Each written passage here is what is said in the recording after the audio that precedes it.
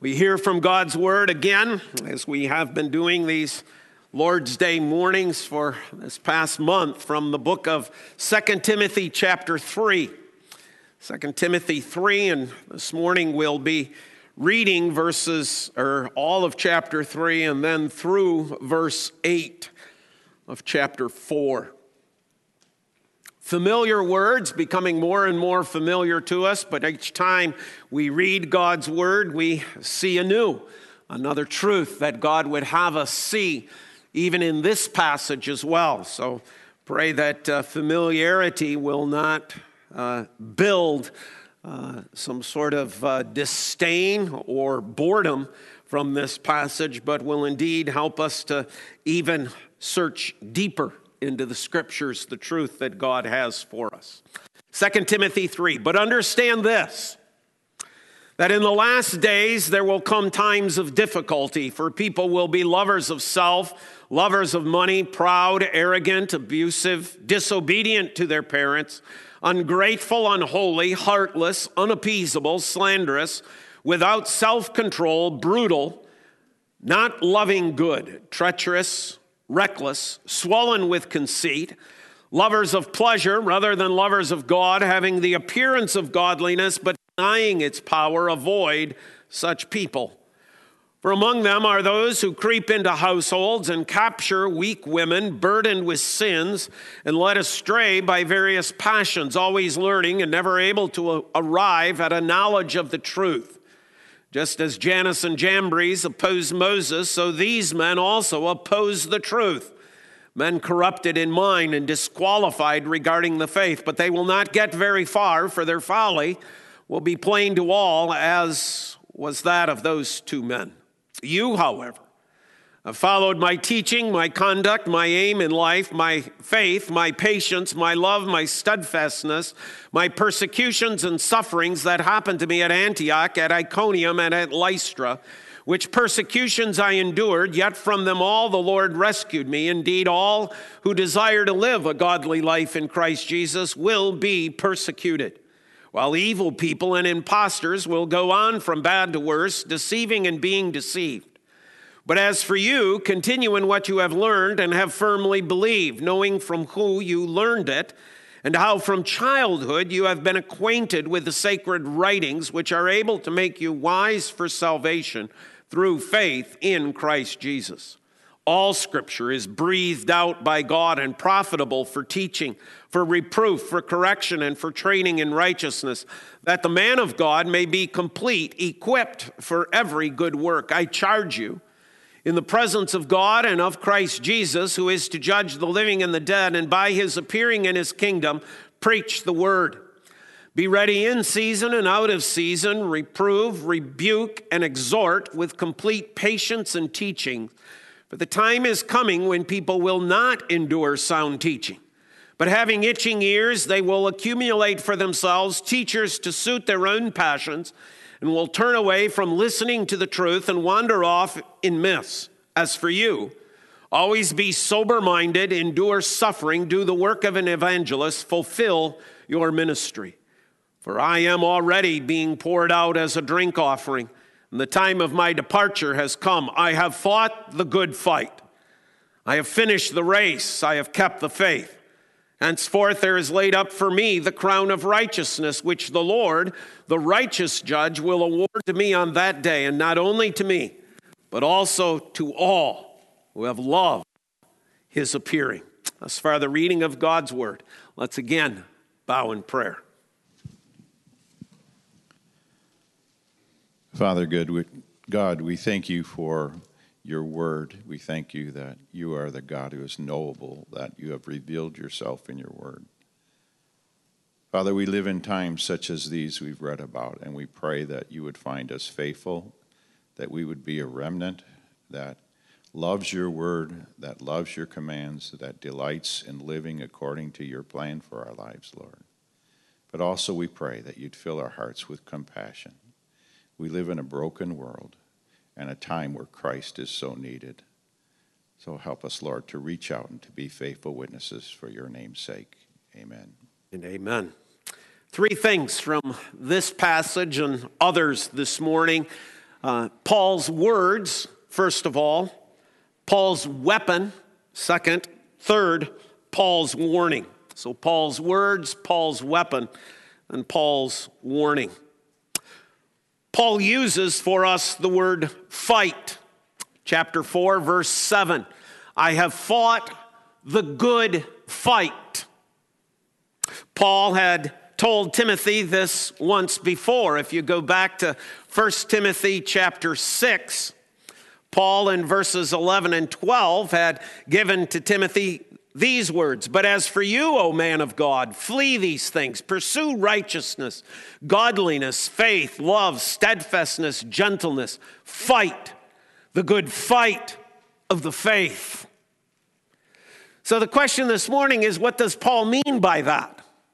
What does Paul mean when he instructs Timothy to fight the good fight of the faith? When he himself says now as he closes out his life or as he sees his life coming to an end, I have fought the good fight. Well, first of all, we could say there are many fights we could get involved in. There are many places in which we could become involved in fights. But Paul doesn't say, I have fought fights. Paul says, I have fought the good fight. Because you see, there is but one good fight for you and I to be engaged in. And that is the fight for the truth of God's word. Now, Paul understands this in two ways. When Paul says, I have fought the good fight, first of all, we have to understand that by that, Paul means he has fought the good fight in the struggle of his inner man. This is not only a fight exterior, this is a fight inside of ourselves. There is a war that is being waged within our members.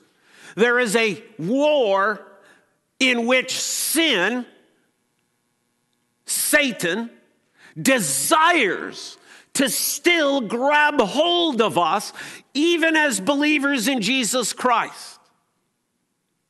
That fight needs to be fought.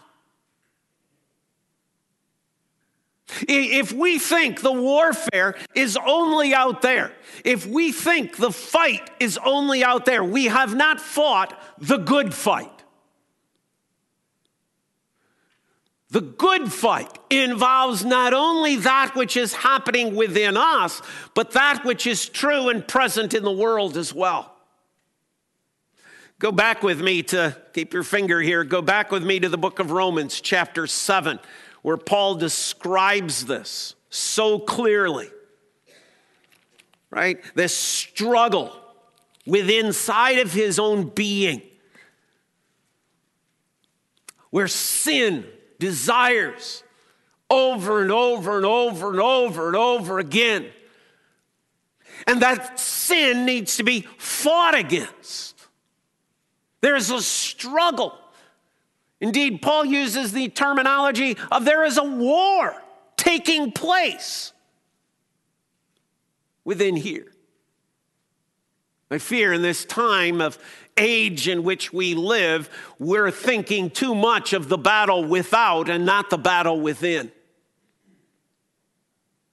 And we have lost much of the battle out there because we're not engaged in the battle in our own hearts. We decry sin out there, but we allow sin to reign in here.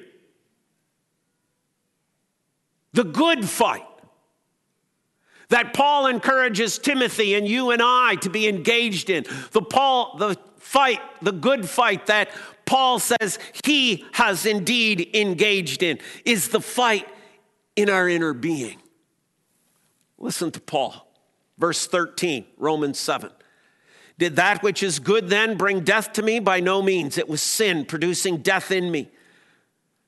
through what is good, in order that sin might be shown to be sin, and through the commandment might become sinful beyond measure. For we know that the law is spiritual, but I am of the flesh, sold under sin. For I do not understand my own actions, for I do not do what I want, but I do the very thing I hate.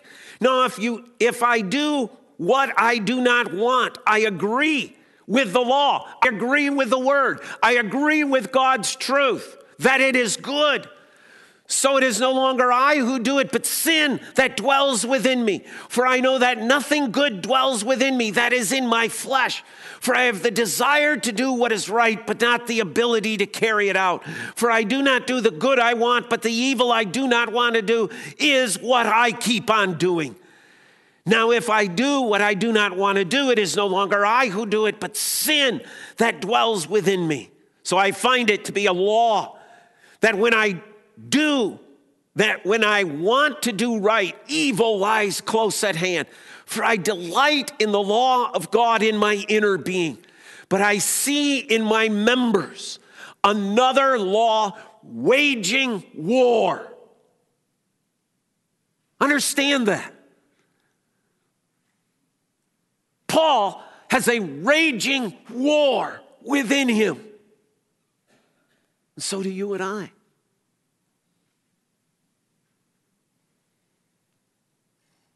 Another law, waging war against the law of my mind, making me captive to the law of sin that dwells in my members. Wretched man that I am, who will deliver me from this body of death? Thanks be to God through Jesus Christ our Lord. So then I myself serve the law of God with my mind, but with my flesh I serve the law of sin. There is now therefore no condemnation to those who are in Christ Jesus.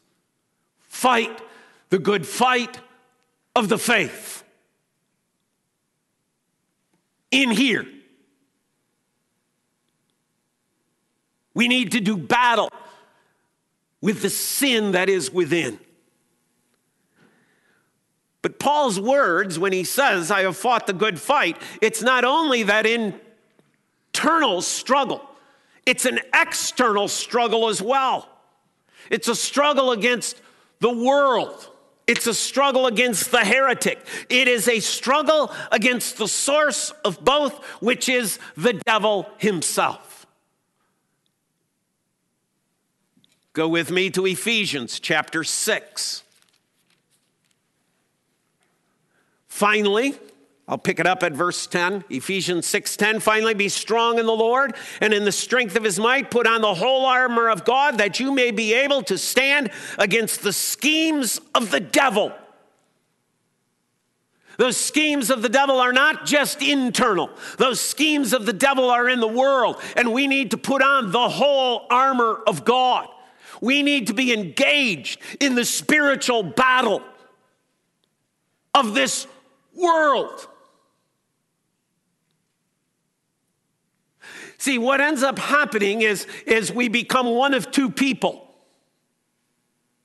We either think the battle is all exterior and never deal with the sin that is within, or all we deal with is the sin that is within and never deal with the battle that's out there in the world. Understand that in Paul you have both. Yes, he's a man wrestling with sin internally, but he is also a man who is confronting sin in this world. We need to be both. It's not one or the other. It is both and. The struggle of the good fight that we are called to is a struggle against sin in our hearts. But if sin is the horrendous thing we believe it is, then when that sin is prevalent in our world and in our society, we must wage war against it as well. We must do spiritual battle with our own sinful desires and passions, as well as dealing with the sin that is prevalent in this world.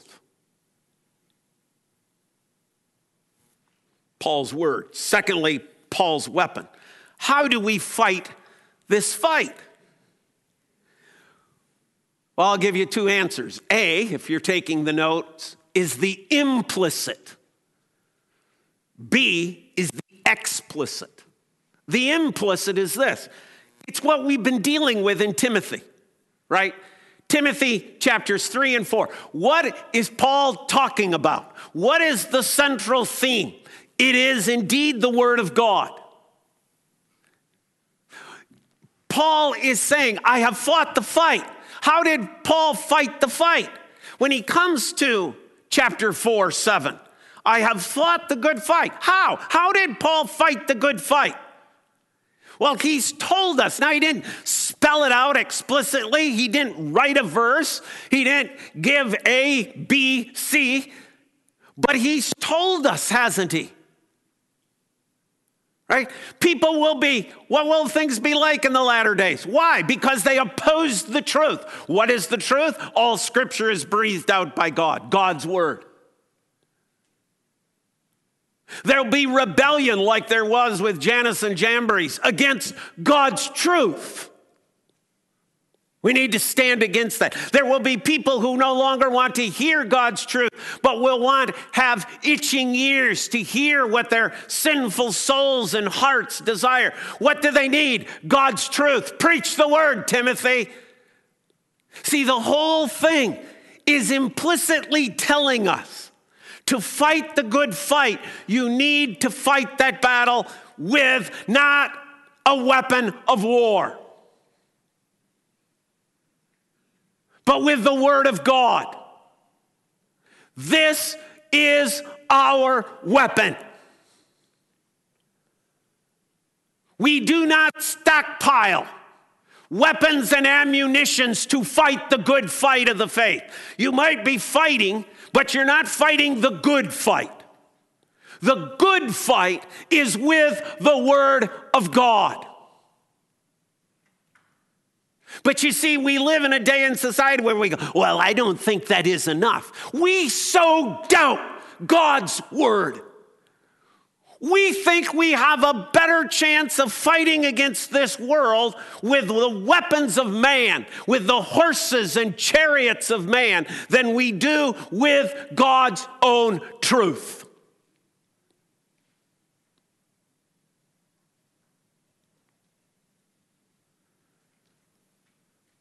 This is our weapon. Paul implicitly is telling us that through these chapters. But he also tells us that explicitly, doesn't he? If we're back at Ephesians chapter 6, we're told it directly, are we not? This isn't a question. This isn't some sort of just mere extrapolation of pieces of here and there. Chapter 6. Stand therefore, verse 10, having fastened on the belt of truth, having put on the breastplate of righteousness and as shoes for your feet, having put on the readiness given by the gospel of peace, in all circumstances take up the shield of faith with which you can extinguish all the flaming darts of the evil one, and take the helmet of salvation and the sword of the Spirit, which is explicitly the word of God. What is the sword of the Spirit? Tell me, what is the sword of the Spirit? Say it. What is the sword of the Spirit?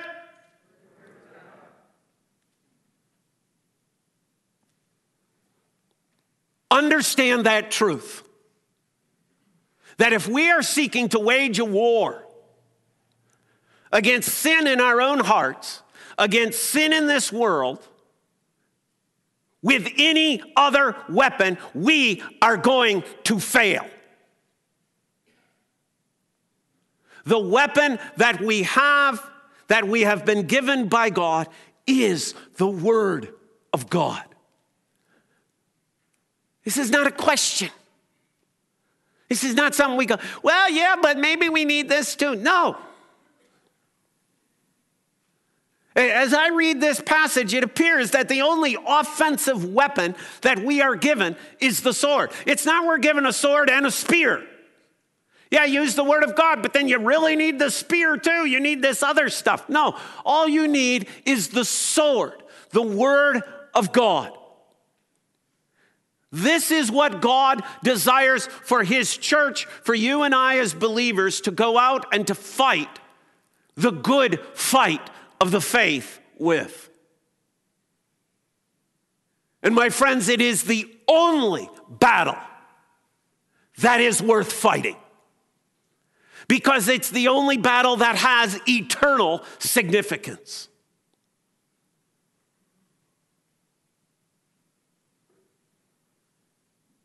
The Word of God. Hebrews chapter 4, 12. You can take note of it, or you can look it up. Hebrews chapter 4, verse 12.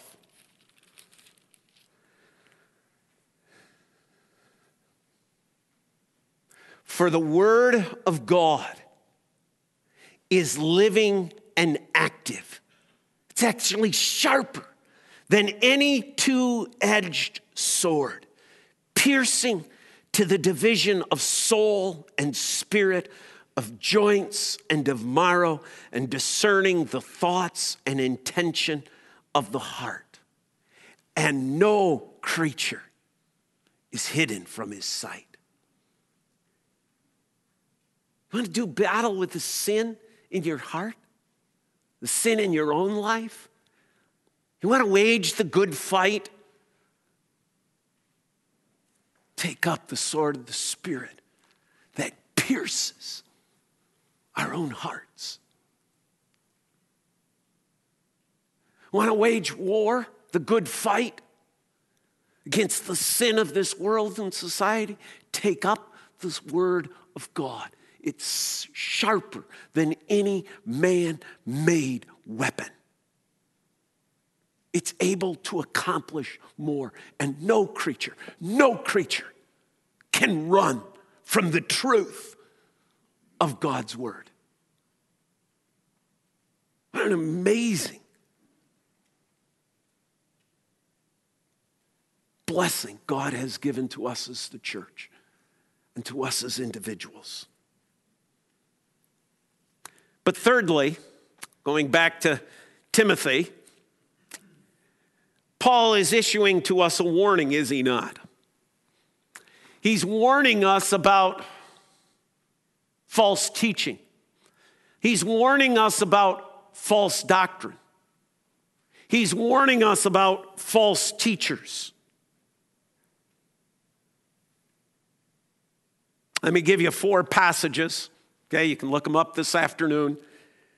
2 Timothy 3:4, 2 Corinthians 10, 3 through 5, 1 Timothy 6, 3 through 5, and 1 Peter 5, 8 and 9.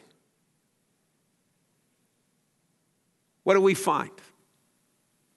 We find false teaching being confronted. How? With truth. With the word of God.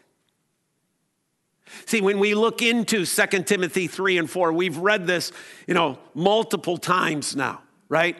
When it comes to those sections where there are those who are leading and teaching and going astray, what is Paul always coming back to? The word.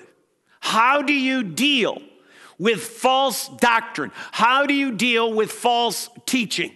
How do you deal with false teachers? You confront them with the truth of God's word.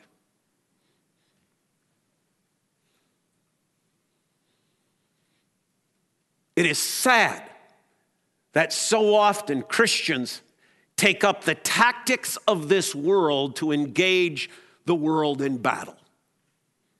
They use the language of the world. They use the attitude of the world. They use the demeanor of the world. They use the temper of this world. You're not fighting the good fight. This is all you need. It speaks for itself. This is all that needs to be said. God's truth.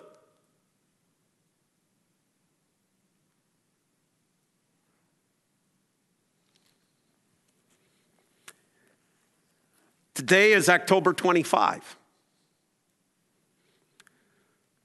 Come this Saturday, October 31, 1517, marking the beginning of the Reformation.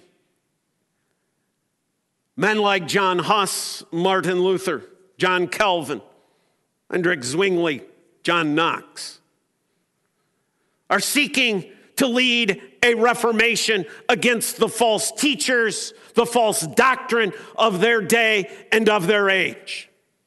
What are they doing? Are they getting together armies? No.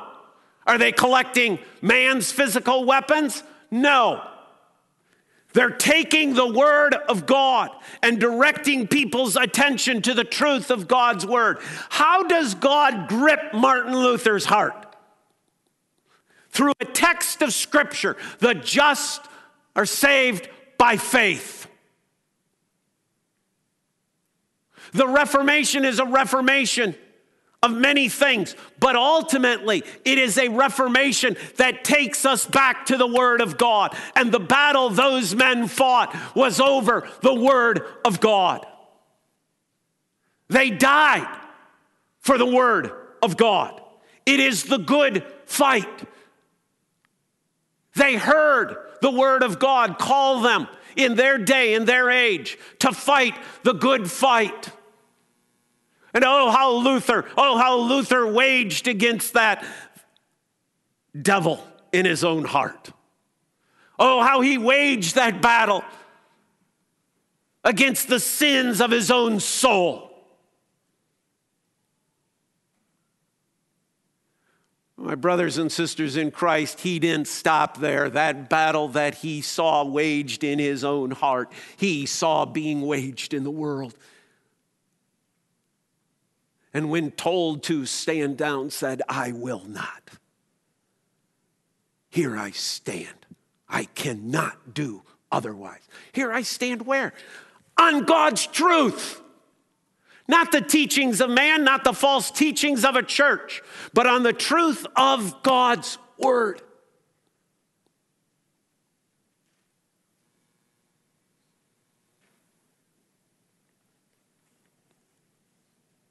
How many of you were members of Little Farms 1997? If you were a member of Little Farms, 1997, just stand up for a minute. 1997.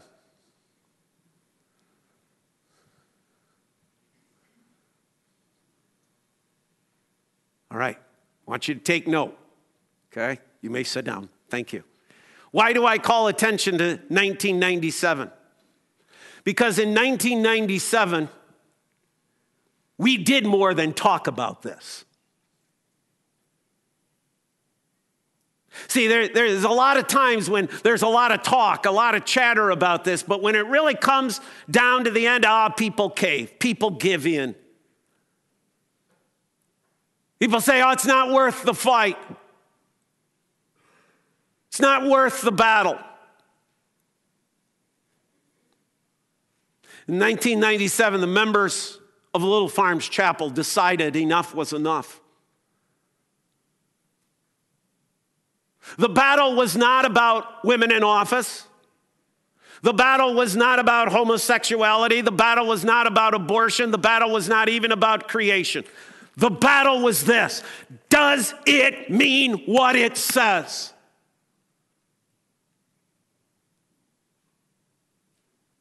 And those folks who stood were those who said, no, we stand upon this truth. We didn't know what that was going to mean. We didn't know what that was going to cost us. We didn't know what difficulties that was going to bring. We didn't know what struggles that meant was coming. But what we did know is that God is true to his promises. And if we take a stand upon the truth of God's word, God will bless.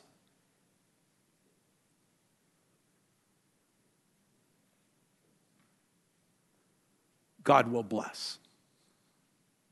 We have fought that fight. This isn't just talk. This isn't just words.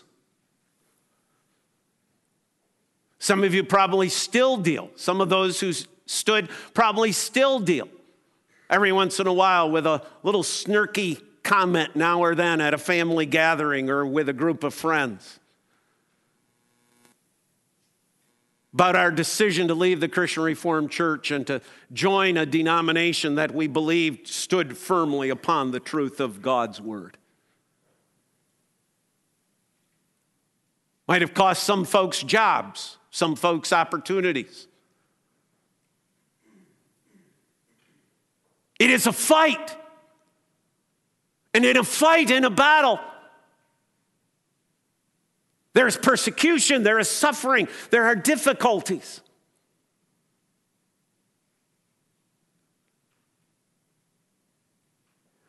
Folks, in a few minutes when we dismiss, you get to go to the gym, you get to pick up a cupcake in honor of Pastor's Appreciation. Folks, thank you. That's really nice of you. I do appreciate it. But folks, today, appreciate the people of this congregation who stood up and said, no, we're going to stand upon the truth of God's word. We're going to fight the good fight. We're not going to engage in name calling. We're not going to write tons and tons of articles demeaning the character and person of other people. We're just going to say, this is what God says. This is what it means. This is the truth.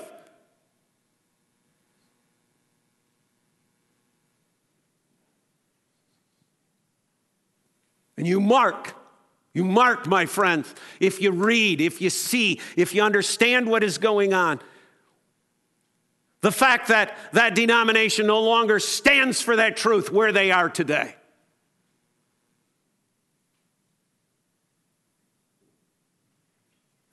This is closed. What's popular opinion? Let's make our decisions based upon that. Thank God. Thank God for those back in 1997. Saints now in glory, saints still here who stood and said, no, we stand upon the truth of God's word. It is now 23 years since that event.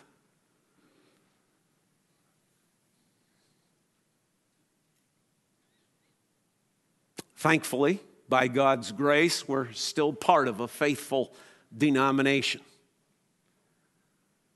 But we see all around us the devastation. And if we look in the mirror, we see the devastation in our own hearts that when we don't fight the fight, what happens? We are called to be the church of Jesus Christ that stands upon the truth in this day, in this age. Regardless of how strong the oppositional views may become and the pressures that come upon us, we stand upon the truth of God's word. So help us God. But there was another man who fought that fight, a man by the name of J. Gresham Machen, back in 1923. He wrote this little book. It's called Christianity and Liberalism. It's one of those that I'd say you ought to read. You ought to read because it's so true of every age, of every society. But he closes with these words. It's a rather long quote, but I think I can get it done. Yet there is in the Christian life no room for despair. Only our hopefulness should not be founded on the sand. It should be founded not upon a blind ignorance of the danger, but solely upon the precious promises of God. Laymen as well as ministers should return in these trying days with new earnestness to the study of the Word of God. If the Word of God be heeded, the Christian battle will be fought both with love and with faithfulness. Party passions and personal animosities will be put away. But on the other hand, even angels from heaven will be rejected if they preach a gospel different from the blessed gospel of the cross. Every man must decide upon which side he will stand. God grant that we may decide aright. What the immediate future may bring, we cannot presume to say. The final result, though, is indeed clear. God has not deserted his church. He has brought her through even darker hours than those which try our courage now. Yet the darkest hour has always come before the dawn. We have today the entrance of paganism into the church in the name of Christianity. But in the 2nd century, a similar battle was fought and won. From another point of view, modern liberalism is like the legalism of the Middle Ages with its dependence upon the merit of man. And another reformation in God's time will come. But meanwhile, our souls are tried. We can only try to do our duty in humility and in sole reliance upon the Savior who bought us with his blood. The future is in God's hands, and we do not know the means that he will use in the accomplishment of his will. It may be that the present evangelical churches will face the facts and regain their integrity, while yet there is time. If that solution is to be adopted, there is no time to lose, since the forces opposed to the gospel are now almost always in control. It is possible that the existing churches may be given over altogether to naturalism, that men may then see that the fundamental needs of the souls are to be satisfied not inside but outside of the existing churches, and that thus new Christian groups may be formed. But whatever solution there may be, one thing is clear. There must be somewhere groups of redeemed men and women who can gather together humbly in the name of Christ to give thanks to him for his unspeakable gift and to worship the Father through him. Such groups alone can satisfy the needs of the soul. At the present time, there is one longing of the human heart which is often forgotten. It is the deep, pathetic longing of the Christian for fellowship with his brethren. One hears much, if it is true, about Christian union and harmony and cooperation. But the union that is meant is often a union with the world against the Lord, or at best a forced union of machinery and tyrannical committees. How different is the true unity of the Spirit in the bond of peace. Sometimes it is true, the longing for Christian fellowship is satisfied. There are congregations, even in the present age of conflict, that are really gathered around the table of the crucified Lord. There are pastors that are pastors indeed. But such congregations in many cities are difficult to find. Weary with the conflicts with the world, one goes into the church to seek refreshment for the soul. And what does one find? Alas, too often one finds only the turmoil of the world. The preacher comes forward not out of a secret place of meditation and power, not with the authority of God's word permeating his message, not with human wisdom pushed far into the background by the glory of the cross, but with human opinions about the social problems of the hour or easy solutions of the vast problem of sin. Such is the sermon. And then perhaps the service is closed by one of those hymns breathing out the angry passions of 1861, which are to be found in the back portion of hymnals. Thus the warfare of the world has entered even into the house of God. And sad indeed is the heart of the man who has come seeking peace. Is there no refuge from strife? Is there no place of refreshing where a man can prepare for the battle of life?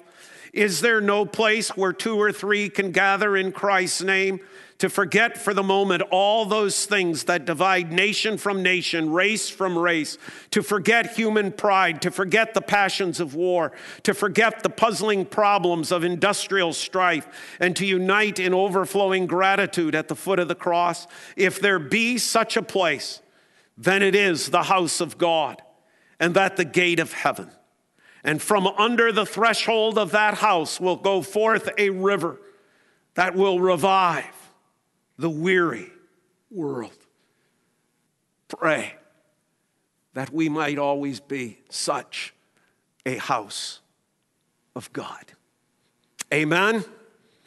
Amen. Father, we live in a world that is desperate for truth. We have the truth. Not because we're better than anybody else, but because you've given us the truth. You've given us your word. Father, with that word, with that sword of the Spirit, may we deal with the ever-present sin in our own hearts and in our own minds. But Father, with that sword of the Spirit, may we also do battle in this age, in this society, in our circumstances, for the glory, for the honor of our Lord Jesus Christ, but also out of love for our fellow man. That, Father, they might still hear the glorious message of the cross of Jesus Christ. Father, you were pleased to raise up men in that New Testament era to continue to preach the gospel of truth. You were pleased in the time of the Reformation to raise up men to proclaim the glorious truth of the cross. You were pleased in the early 1900s to raise up men to preach the glorious truth of Christ. Father, raise up your people today. Raise up men who will preach Christ crucified. Raise up churches established upon the truth of your word. Raise up old men and maidens, young men and mothers and grandmothers to stand firmly upon your truth. In Christ's name, God's people say, amen.